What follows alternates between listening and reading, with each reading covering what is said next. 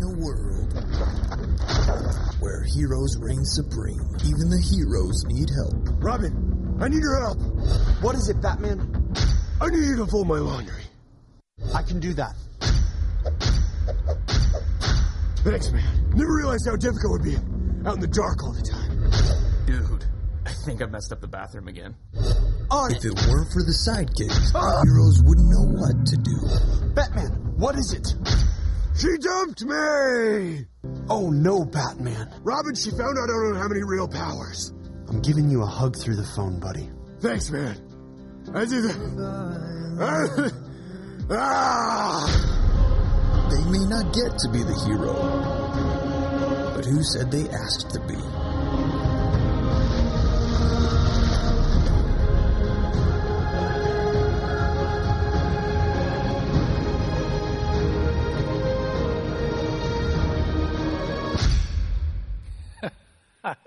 Sorry, man. I've been watching that all morning. It's so funny. Hey, welcome to Cornerstone Church. Glad that you're here. Man, it's good to see you guys. My name is Scott. So glad to be with you again today. And if this is your first time here, thanks for taking time out of your day to come on out and check out what's going on here at Cornerstone. So let's give it up for everybody who's here for the first time. Come on, man. Glad you guys are here. Way to go. Way to go. You know, one of the many things I love about Cornerstone is because you just finished a series called Big Words of the Bible. Anybody, you remember that? Anybody here for that series? Just finished. Was it good? Wasn't that good stuff? And one of the reasons I love Cornerstone is because we eat our fruits and vegetables around here. That just means that, like that series was, teaching some of the core essentials and truths that really give us a greater understanding of what it means to be a follower of Jesus. What is the Christian life built on? And what was so cool about that series was not only getting an understanding about, well, what do I believe as a follower of Jesus, but what is it that God builds my life on from Scripture? And if you are not a follower of Christ and you're curious, like, what does it mean? What does it mean to have faith in Jesus, and why? That series is one of the ones I'd encourage you to go back and go online and watch every single message. It's called Big Words of the Bible, and I think it'll really be helpful for you. But today, we're kicking off a brand new series called Sidekicks. Everybody say Sidekicks. So we're going to have some fun with this, if you don't mind. Sidekicks, what we're going to do in this series, though, is as long as having fun is, but also, that was just a mess I just had right there, wasn't it? Let me try that again. In addition to having fun, we're going to have a very important conversation. Does that sound better?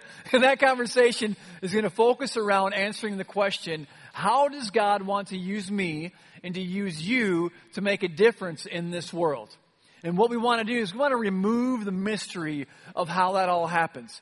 Take out the mysticism, like, do we just stumble upon doing something in this world and making a difference that God calls it? Do we just fall on it? Or how does it happen? And we're going to remove the mystery. And today we're actually going to talk about just two simple things that are almost always present when God asks us to do something to make a difference in the world. You can almost guarantee that these two things are going to happen right out of the gate. And for some of you, or many of you, who are really currently making a difference in this world, doing it in the name of Christ, my hope is that this conversation would encourage you to continue, to keep on going. And for those of you who are here who maybe are like, yeah, you know, I believe in Jesus, or I'm checking this whole thing out, but I'm not really doing anything. I'm not really engaged in something that I believe God has called me to do to make a difference in the world. My hope, my prayer is that God would use this talk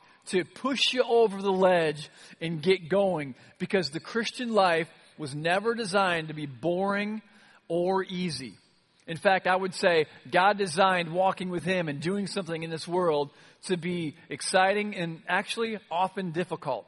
And we're going to look at why that is here in just a minute. So sidekicks really understand their mission. Sidekicks exist to serve their superhero. Right? How many of you guys are superhero fans? Anybody? Superhero fan? How many of you guys are Batman fans? Anybody in here like Batman? Come on. The guy's got the cape and the tights. He's a stud. How about the Man of Steel? Superman. Anybody? Any Superman fans here? You guys are quieter than a round of golf on a Wednesday morning at 6 a.m. Come on, man. Any Spider-Man fans in the house today? Spidey's cool. Maybe now the more popular one now of recent years is Captain America. Any Captain America fans here? Yeah? Okay. How about, you're talking superhero, you can't leave this one out. Wonder Woman, come on. Yeah? She's got the biggest applause all day long. You know superheroes, they're the ones that swoop in and save the day. At minimum, but at most, they save the world. They're changing the world, man. They're awesome. Have you ever dreamed about being a superhero? I mean, haven't most of us, I think, like at some point in our life, maybe you were a kid, or you're in a midlife crisis, or something's going on, and you just dream of somehow changing the world. Maybe as a kid, you put on the tidy whities, you put the underoos on, and you put the sheet around you, and you jumped off the roof of the house, right? Because you want to be that superhero. Anybody ever do that? You ever jump off the roof of that cup? That's just, you're supposed to do that, people. That's what life is about. And so, in some ways, though, we kind of let that dream of being a superhero go. But as we grow older, we do really, I think, many of us, we want to change the world somehow. We want to make an impact in this world. And what I want to do is today, just first remind us, all fiction aside, all the cartoon characters aside, when we read our Bible, God is very clear that there's only one superhero who came to save the world. And that's the Son of God. That's Jesus, the Christ, the risen King. He's the one who saves us from our sins. And then one person agrees with me, man. Thank you so much. $20 coming your way. Jesus is that superhero. And just keeping with this theme. And here's the deal. A sidekick exists to serve their superhero. So what I want to do is, if you dream of being a superhero, I want to squish your dreams today. Give it up. There's only one. But maybe I can somehow encourage you, maybe even inspire you to take up the dream of being a sidekick, partnering with God to make a difference in the world. Because sidekicks are vital. In fact, where would Batman be without Robin? Look at the guy. He doesn't even wear tights. He wears a Speedo. That takes courage to do that. How about Superman's sidekick, Jimmy Olsen? I don't know how he got the gig. I mean, look at the guy. He kind of looks like me, like he's been working out for a long time and nothing's happening, right? Spider-Man, I heard, had a sidekick in one of the comics. His name was Alpha. The dude's not even cool. Forget that one. Let's go on. Captain America had Bucky Barnes. How would you love to have that name? Bucky Barnes, please come to the office, please. The principal's calling you. Or Wonder Woman. Wonder Woman's sidekick was, she didn't need a sidekick because we all know that women don't need help getting the job done. No help, thank you. I'm good. Or what about Lynn Lantern and his sidekicks, the campus pastors, Larry and Aaron? Isn't that just scary right there? Oh, yeah. I bet Lynn wishes he had abs like that, man. So sidekick. Everybody say sidekick. We're going to really discover, how does God use us to make a difference in the world? So if you have a Bible, open it up to the book of Philippians. It's in the New Testament. If you don't have a Bible on you, we're going to put them up on the screen as we go. But turn to chapter 2. And if there's a memory verse or something that you pin on your mirror, throw it on the fridge, put it on the dashboard of your car that says, here's what a sidekick is all about. It's Philippians 2 and verse 4. So let me read it to you here. It's really short and right to the point. It says this: don't look out only for your own interests, but take an interest in others too. So let's come back to that in just a moment, because I want to paint a picture of something for you. If you've ever read the Bible, you're familiar with this. The first book in the Old Testament is called Genesis. The first verse in the first chapter says, in the beginning, God created the heavens and the earth. In the beginning, God did not need you or me to get that done. He did it all on his own. And then you fast forward way to the last book of the Bible, the book of Revelation, and in chapter 21, it says that at some point in the future, God is going to make all things new. Everybody say all things new. And he's going to do that without your help or my help. He's going to get it done all by himself. In the beginning, God made the heavens and the earth. In the end, he's going to make all things new, and he's going to get it done.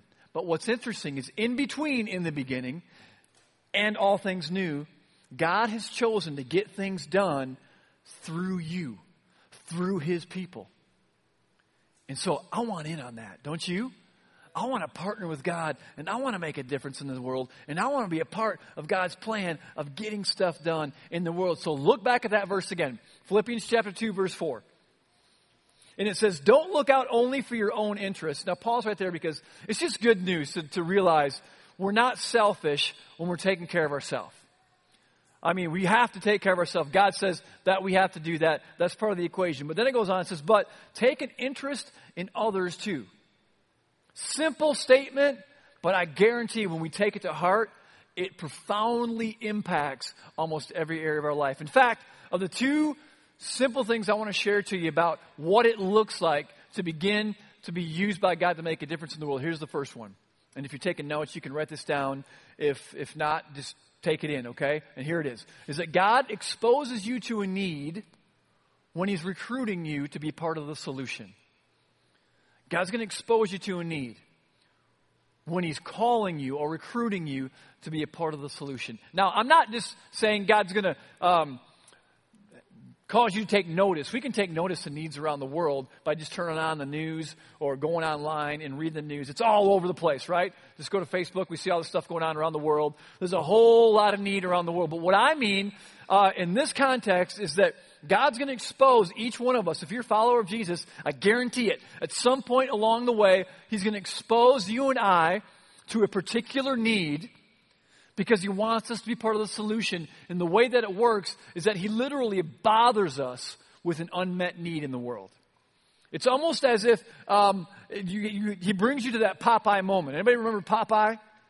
Popeye was the sailor man, and he'd eat the spinach to go kick Brutus's butt because Brutus is chasing after Olive Oyl, his girl, and Popeye get all frustrated, and he'd get all worked up, and he'd say this statement that some of you have heard before. He'd say, I can't take it anymore. I can't stand anymore, right? I've had all I can stand. I can't stand anymore. And then he would squeeze the spinach open and he'd eat it, and bam, there he goes. And it's almost like this same situation. When God exposes you and I to a need, when he's recruiting us to be part of the solution, we almost get to that place where we're like, I can't stand this. Something has to be done. And many of you know exactly what I'm talking about. God has brought you to that place where you're incredibly uncomfortable and even burdened with the need not being met. Some of you have probably been burdened by God and are doing something about helping kids have access to education, the same access that you and I had. Maybe some of you are so burdened and passionate about helping people have access to clean drinking water. Why do we not have that around the world when we have so much technology in the world? Maybe many of you are getting involved with this backpack drive going, how in the world are kids on our watch in our community going to school not having the supplies they need, and not even just that, but having the way to carry it around? Let's get them a backpack. Let's do something that seems small, but it's actually significant, and it bothers you that is not getting done. Maybe for you, it's the atrocity of human trafficking. Why is it that Phoenix is one of the most, I don't say busiest, it's basically a thoroughfare for trafficking in our country? Why is that happening on my watch? And it's like God bothers you to the degree you're like, dang it, something has to be done. And I guarantee if you're at that place and you're a follower of Christ and you feel that way, I'll say almost guarantee. I can almost say guarantee that God's recruiting you to be part of the solution. Don't look out only for your own interests. Look out for the interests of others. Look out for the needs around the world and let God captivate you on something unique. And he's calling us to be a part of the solution. So what we're going to do is we're going to look at a story in the Old Testament where God did just this. And we're going to look at the life of a woman named Esther. Everybody say Esther. Esther was pretty awesome. Turn there if you have a Bible with you. Go to the Old Testament. And Esther is really a short 10-chapter book in the Old Testament. And what's really unique about Esther is it's one of only 2 books in all the Bible. There's 66 books in the Bible. There's only 2 of them, Esther and the Song of Solomon, that never mention the name of God. God is not explicitly mentioned in either of these books. But what's really interesting about Esther is that even though God's not mentioned, the handprint of God is all over this thing. And we're going to learn from Esther how when she was in a moment of being recruited by God to make a difference in the world, what she went through, how she processed it, and how she responded. And it's somewhat similar to what you and I are going to experience when God says, hey, you're up, you're next, come on, let's do this thing. So turn to chapter 4 in Esther, and let me give you, I'll say a 3-minute flyover of the story just to set the context up, okay? I'm going to introduce you to some characters. And this is like a movie plot, definitely PG-13, so follow along with this. So basically, and this is nonfiction, okay? It's not fiction. This actually happened. It's historical proof. This happened. It's in Scripture. The Jews were under the rule of the Persians.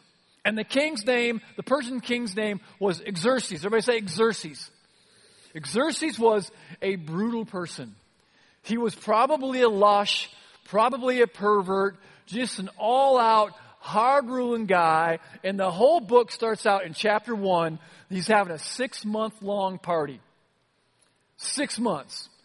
And it is a huge party. So much so that at the end of the 180-day party, he has another 7-day party to kind of cap it off. As if they're saying, man, look at this. We just had the party of the century. Let's just have another quick little party just to show how cool this party was. So he has a 7-day party to wrap it up. At the same time, his wife, the queen, her name's Vashti. Everybody say Vashti.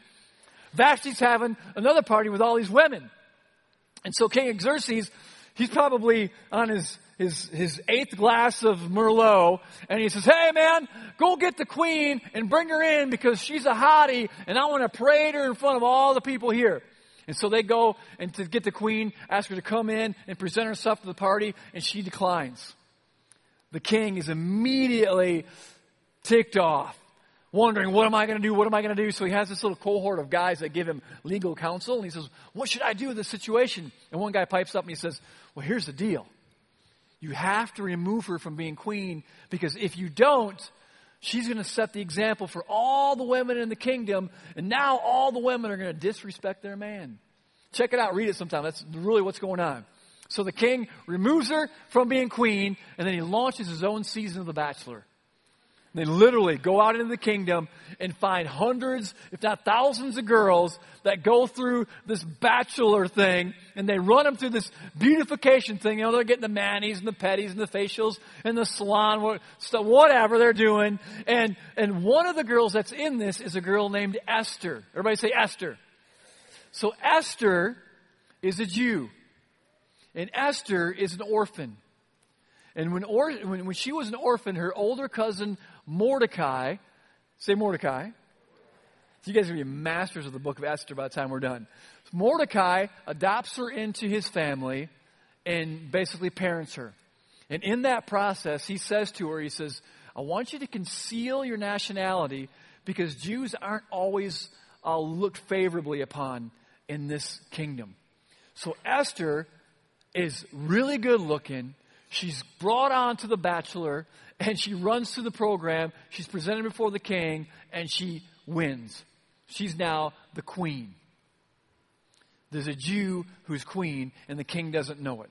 Meanwhile, everybody say meanwhile. I didn't mean to scare the children, but anyway. Meanwhile, King Xerxes promotes this guy Haman to be vice president, or second in the kingdom. And Haman is a jerk. And Haman actually requires everyone in his presence to bow before him. Not as if he were a deity, but just bow in reverence and respect for who he is and the office he has. And so people are bowing before him, but there's one guy who consistently never bows. Guess who that is? Mordecai the Jew. And so Haman is just livid, and he's determined to execute, to kill Mordecai, but he finds out he's Jewish, and he says, oh, these are the people that never really fall into the program. They never really adopt all of our customs. This is a great way, a great reason to kill them all. So he goes to the king and he talks him into a genocide to exterminate the Jews. Whose predecessor is Haman? Hitler. Literally. He's the Hitler of the day, wanting to exterminate the Jews. The king approves of it for some crazy reason. So Haman sets out the date. He says, here's the date. All of you Jews, you're done on this date. So Mordecai freaks out. And he says, I've got to get this news to Esther, the queen, because she's out of touch, man. She's living in the palace. She's living high on the hog. She has no idea this is going on. And Esther has to go to the king and convince him to stop this, what he just signed into law on this date, the Jews are going to die. Okay? So now, chapter 4. Say chapter 4. That brings you up to speed, okay? So let's dig into chapter 4. And you're going to have to read the rest of it later on your own to find out what really happens. It's pretty crazy, but it's good stuff. So Esther chapter 4, verse 10, we have Mordecai and Esther messaging back and forth. They're not texting. They're just kind of sending a messenger to communicate back and forth. And Mordecai says, you've got to go to the king. You have to tell him you're a Jew. You have to get him to stop this execution of our race. And then, so here's what it says.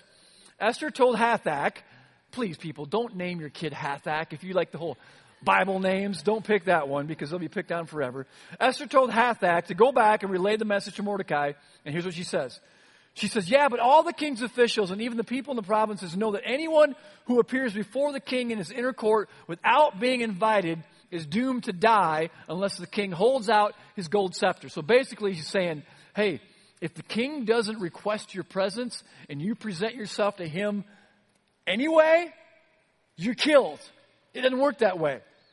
So she's basically saying to Mordecai, hey man, if I go to the king, I could die. So it continues. Verse 12. It says this, verse 11. And the king, she says, the king hasn't even called for me for like 30 days. Verse 12. So the guy Hathach gives Esther's message to Mordecai. So sends it to Mordecai. Here's Mordecai's response. Here's where we're going to camp out for the next few minutes before I'm done. We've only got 95 minutes to go. So verse 13. Some of you are like, what, man? Dude, you didn't tell me that was... No, I'm kidding. I'll be done in 2 hours. So verse 13 says, Mordecai sent reply to Esther saying, don't think for a moment that because you're in the palace that you will escape when all the other Jews are killed. He's saying, hey, this has been written into law, and you're going to be found out too. So don't think you're going to avoid this yourself. This is coming down on you as well. And then verse 14 says, Mordecai says, if you keep quiet at a time like this, deliverance and relief for the Jews will arise from some other place, but you and your relatives will die. And what he really is referring to is what we would call the sovereignty of God. He's saying, hey, here's the deal. You know, God's big plan for all of mankind, his macro plan, he's going to get it done.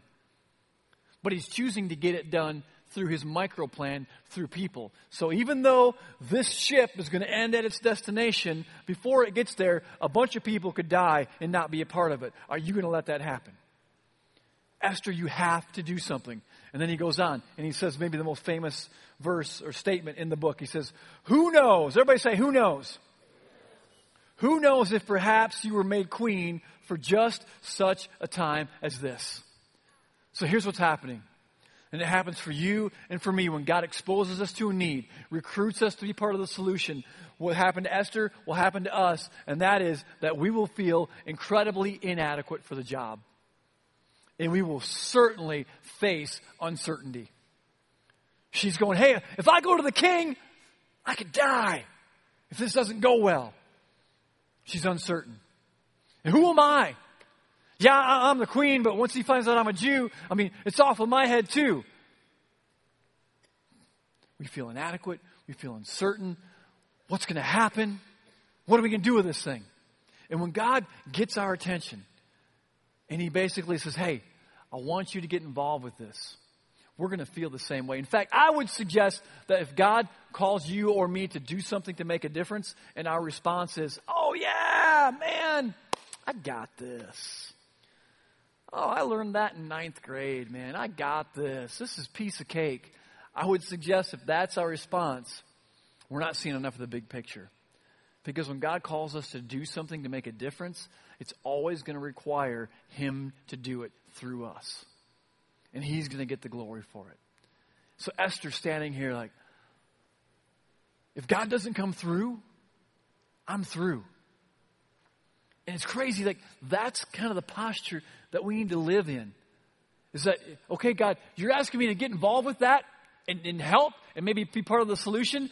Well, God, if you don't come through, I'm through, man. I'm through. That's what we experience. But here's the thing.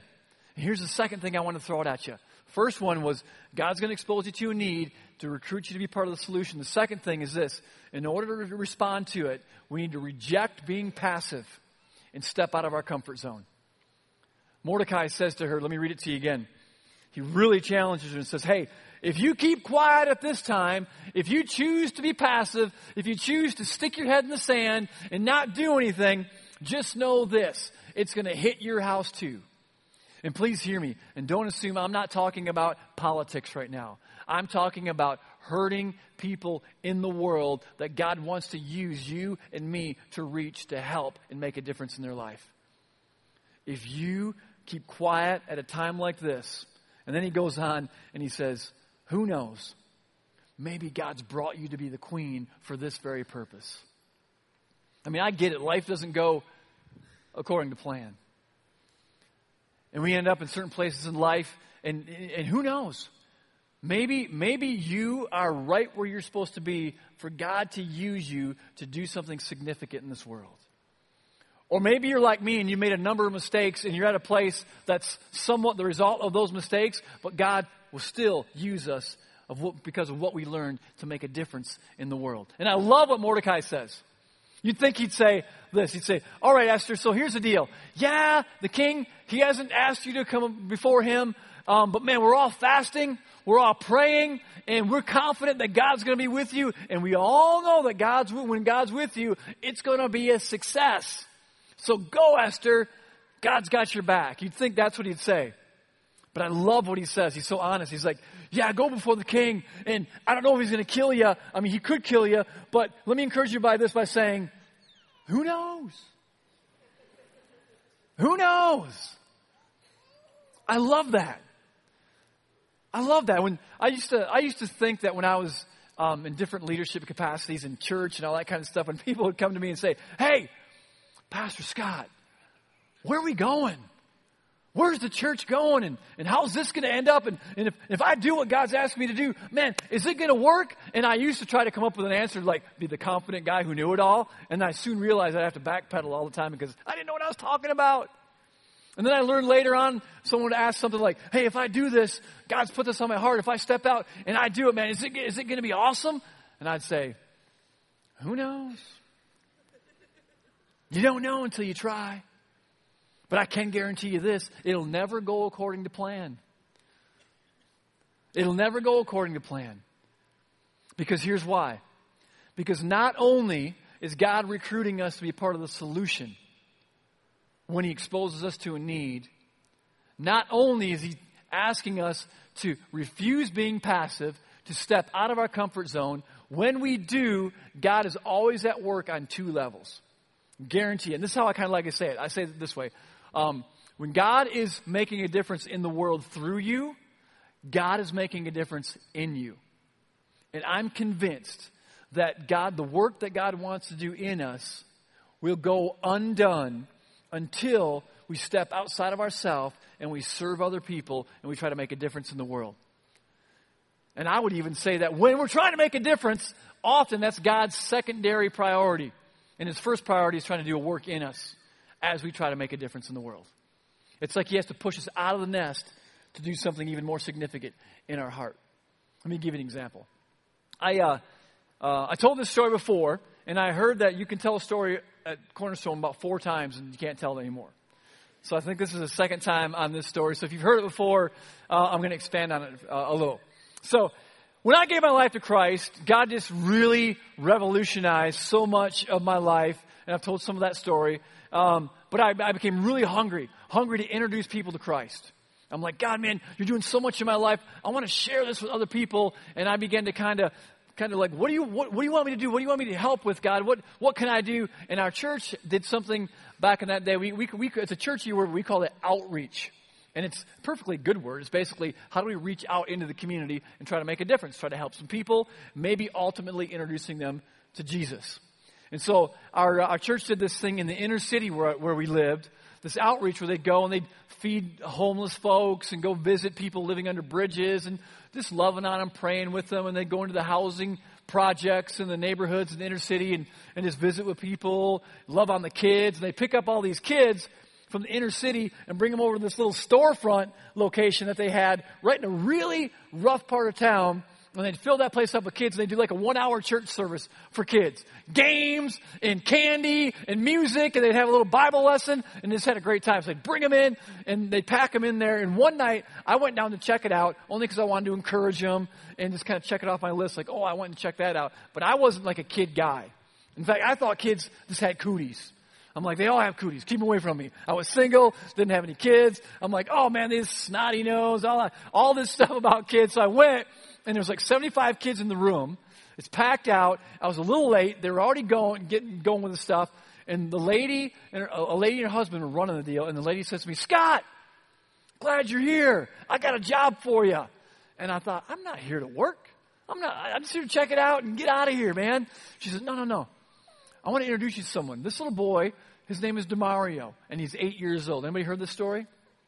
Good. A whole bunch of you haven't.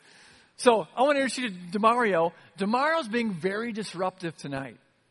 Will you please just kind of hang out with DeMario, keep him company because he's not sticking with the program, and take care of him. You guys can go in the back of the room and just sit there with him. And I thought, what am I going to say? No? So yeah, sure. So we go in the back of the room. I pull out 2 chairs, and we sit there. I put them face to face, and DeMario sits down, and I'm looking at, and he's just got pent-up rage. And I said, hey, DeMario, my name's Scott. Nice to meet you. And he stares at me. Doesn't say a word. I don't know what I'm doing. I don't even know what to say.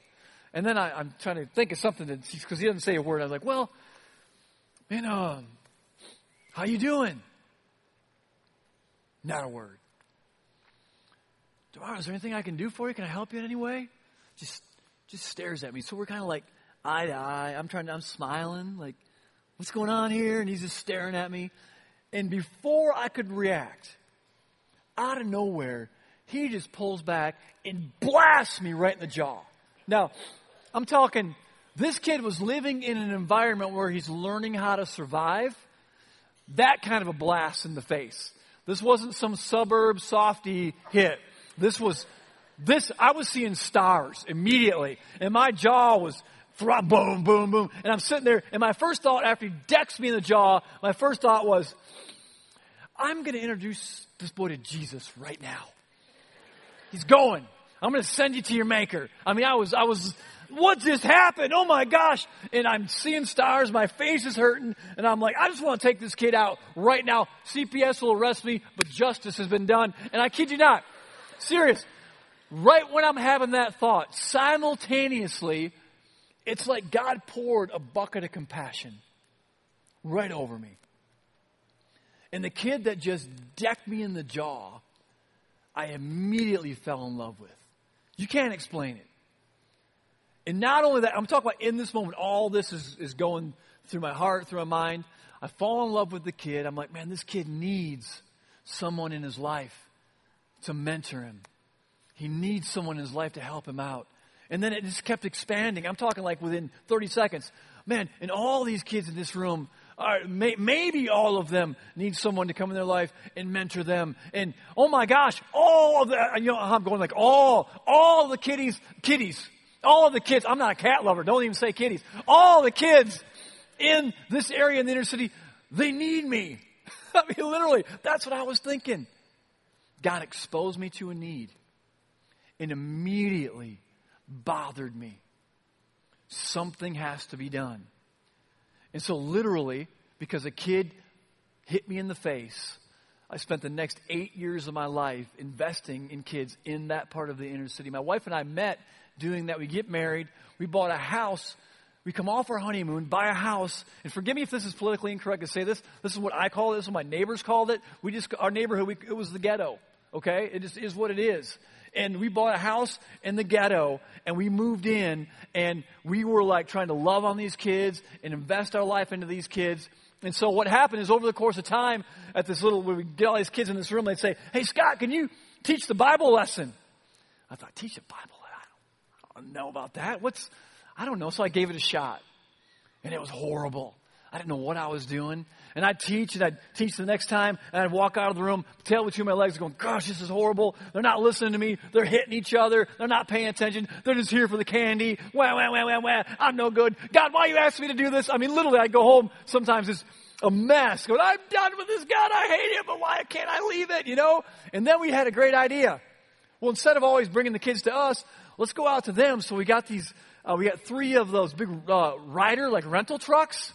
And we cut out the side of the truck and made so the side of the truck would fold down into a stage. They used to call it, back in the old days, they call it Sidewalk Sunday School.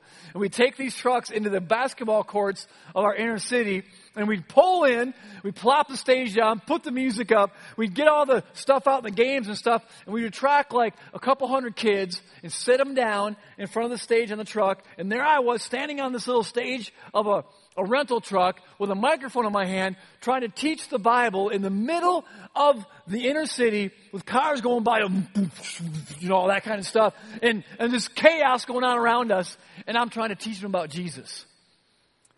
And I learned God did something in me that he probably couldn't have done unless I was doing that. One thing he taught me was, you can talk about Jesus all day long with someone, but unless you're willing to build a relationship with them and they know that you care about them first, you're probably not going to get very far. And so we heavily invested our lives into these kids.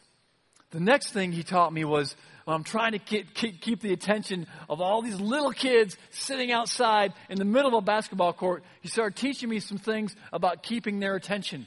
I had no idea that at some point later in my life, there was another group of kids that God would want me to teach, and those are called adults.